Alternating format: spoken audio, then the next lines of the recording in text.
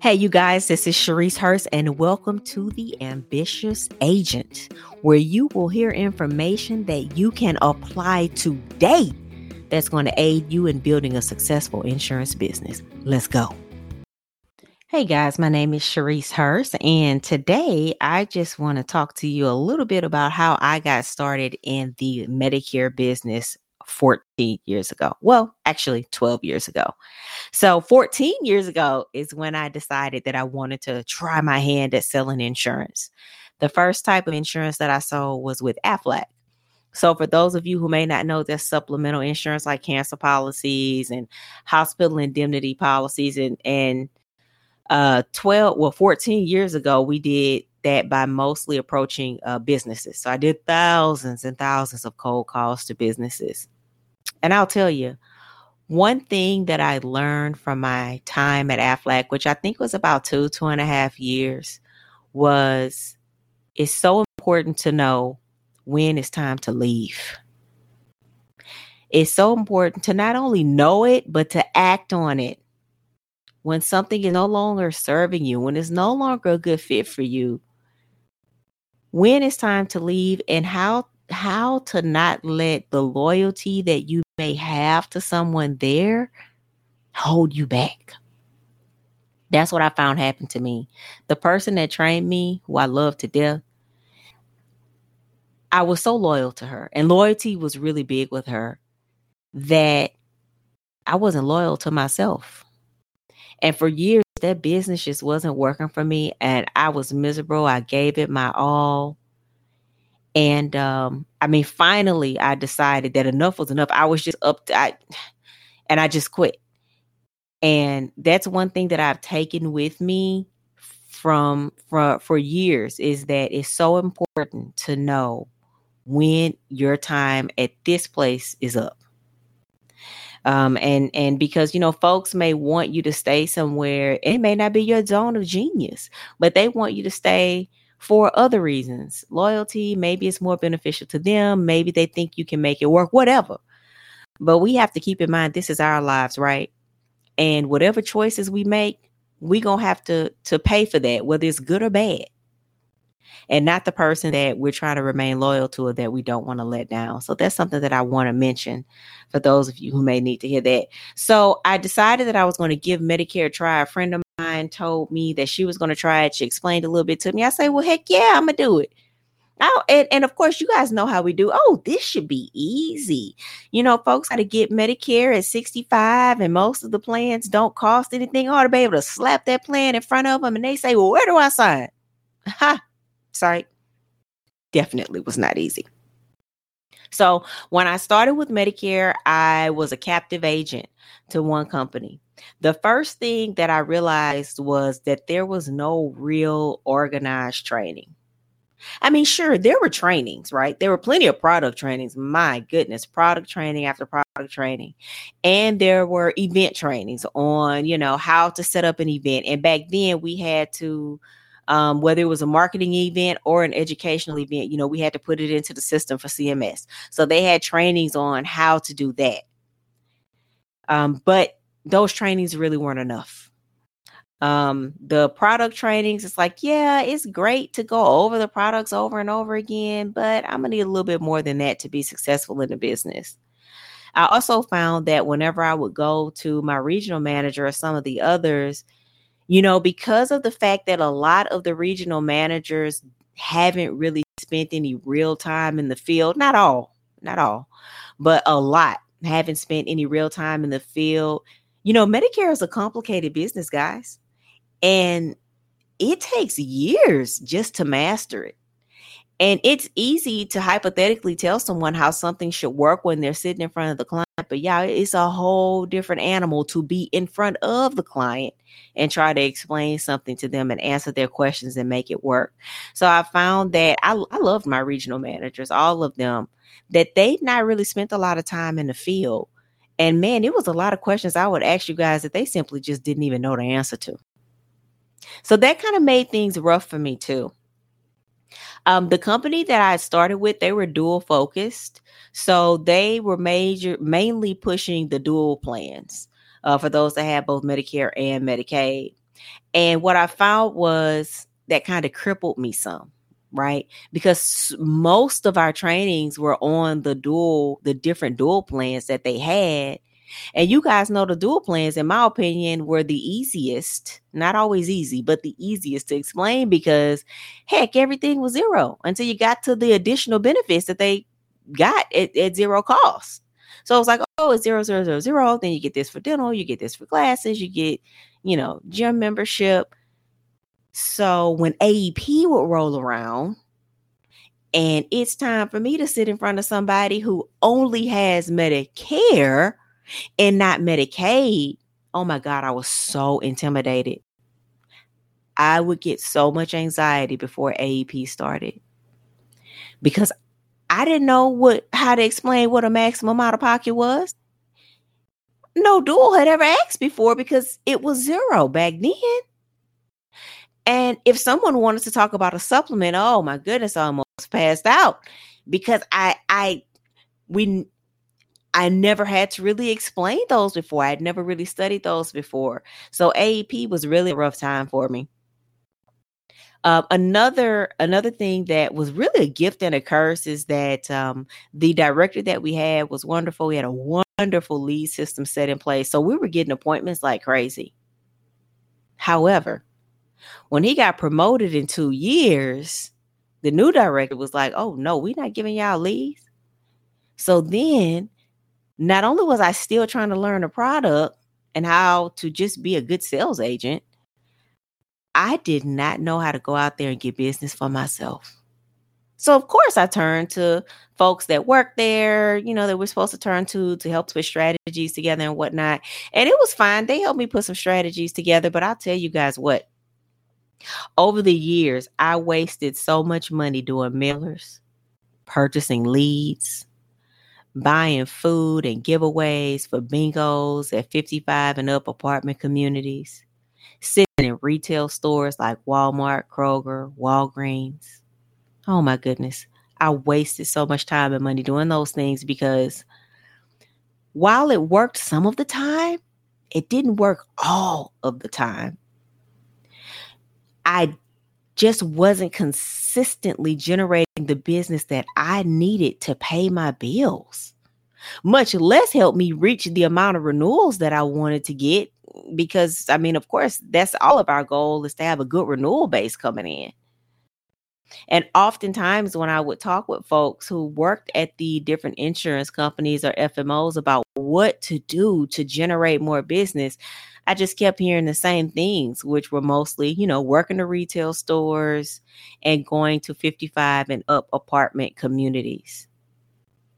What I found was after a while going to the 55 and up apartment communities and you're bringing food and you're bringing giveaways to entice people to come, a lot of times they wouldn't be ready to change plans, or maybe there wasn't an SEP so that they could change plans. And you try to build a relationship with the community so that you'll have some business at the end of the year. But when I would do the math and I would look at the amount of money I spent the entire year bringing food, bringing giveaways, spending time at this community, and they're asking you to donate toward this and donate toward that. And then I get to the end of the year and I only got a couple of clients, and some communities I didn't get any. To me, that just didn't make any sense. And I was putting out more money than I was bringing in. So at that point, I had to decide. I had to make a decision. I had to either piss or get off the pot. So I decided that I wanted to make this business work, and that this business ultimately was my responsibility, not the insurance companies, not the regional managers, and not the FMO. Because I'm an entrepreneur, right? I'm in business for myself. So I knew that I wasn't going to be able to really depend on anybody or any company to give me what I needed, that I was going to have to go out there and get it for myself. And I tell you, it took me a good 5 to 7 years in the business to get good. And it should never take anybody that long. I floundered in the business, you guys, for years. I don't consider myself being a good agent. I wrote business, and looking back at it, it was bad business. It wasn't good business that was going to stick on a book. because it was just pieces that I was missing. It was pieces that I was missing on how to continuously follow up with the client to make sure that I kept them on the books. Pieces that I was missing when it came to adding real value, even after the sale, that was going to help keep that client on the books for the long haul. And those were things that I was never really taught. So one of the first things that I did was I worked really hard at understanding the products from front to back. I wanted to be able to sit in front of someone who had Medicare only, and I didn't want there to be not one question that they asked me that I couldn't answer. That took a lot of studying. That took a lot of going to Google. And even twice, I had to just read the evidence of coverage, because there's a lot in that summary of benefits, y'all, where it's written out, but it's a lot that it doesn't tell you that's going to affect your client later on when they go to use those benefits. So that was the first thing that I started doing. And then secondly, I wasn't even a good agent when I sat in front of dual clients, because there were some objections there too that I just wasn't good at handling. So I was like, okay, you need to get good at being able to sit in front of a dual client, say your piece, and go ahead and answer those objections before they even ask, as you're explaining the benefits and going through the plans with them. So I worked on putting a great presentation together, and I felt like, any dual that I sat in front of, I should be able to make that sale if it was a good fit for the client. So I did that. Then I learned how to explain just Medicare 101 presentations. I learned how to be great and explain it in layman's terms and simplify it, making it just as short, simple, and sweet as possible. And I worked on my sales skills. I feel like that's a training that we don't have nearly enough in the business. And I don't care how good you know them products. If you don't have good sales skills, you are not going to make that sale.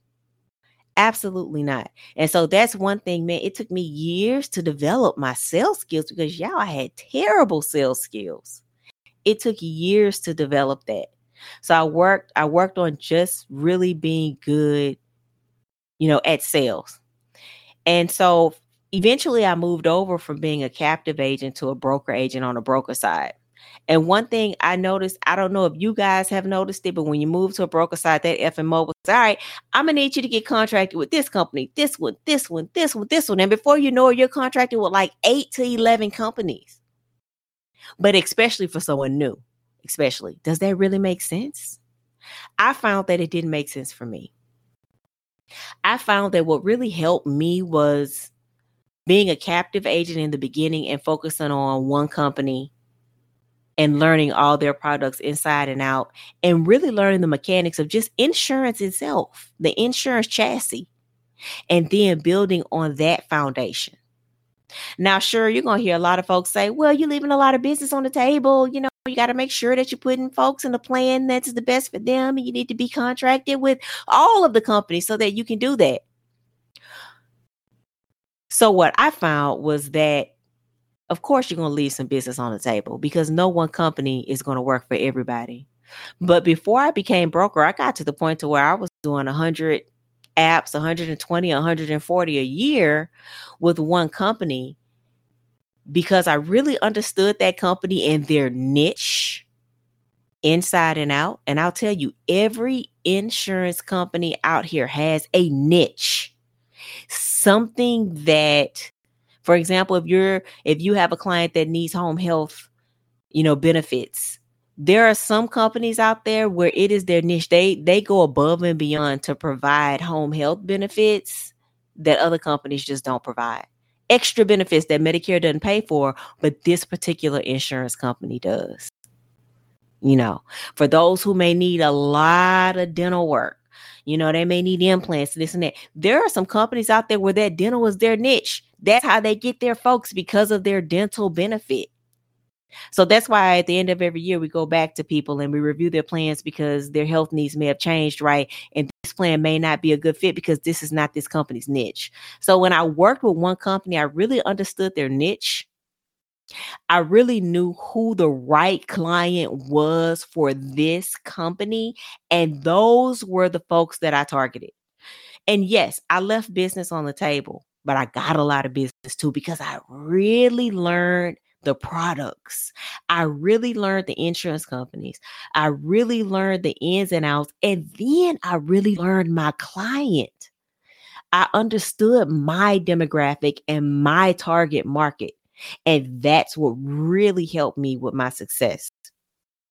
Now, once I moved over to broker, sure, I went on and I got contracted with pretty much all of the companies they had, not all of them.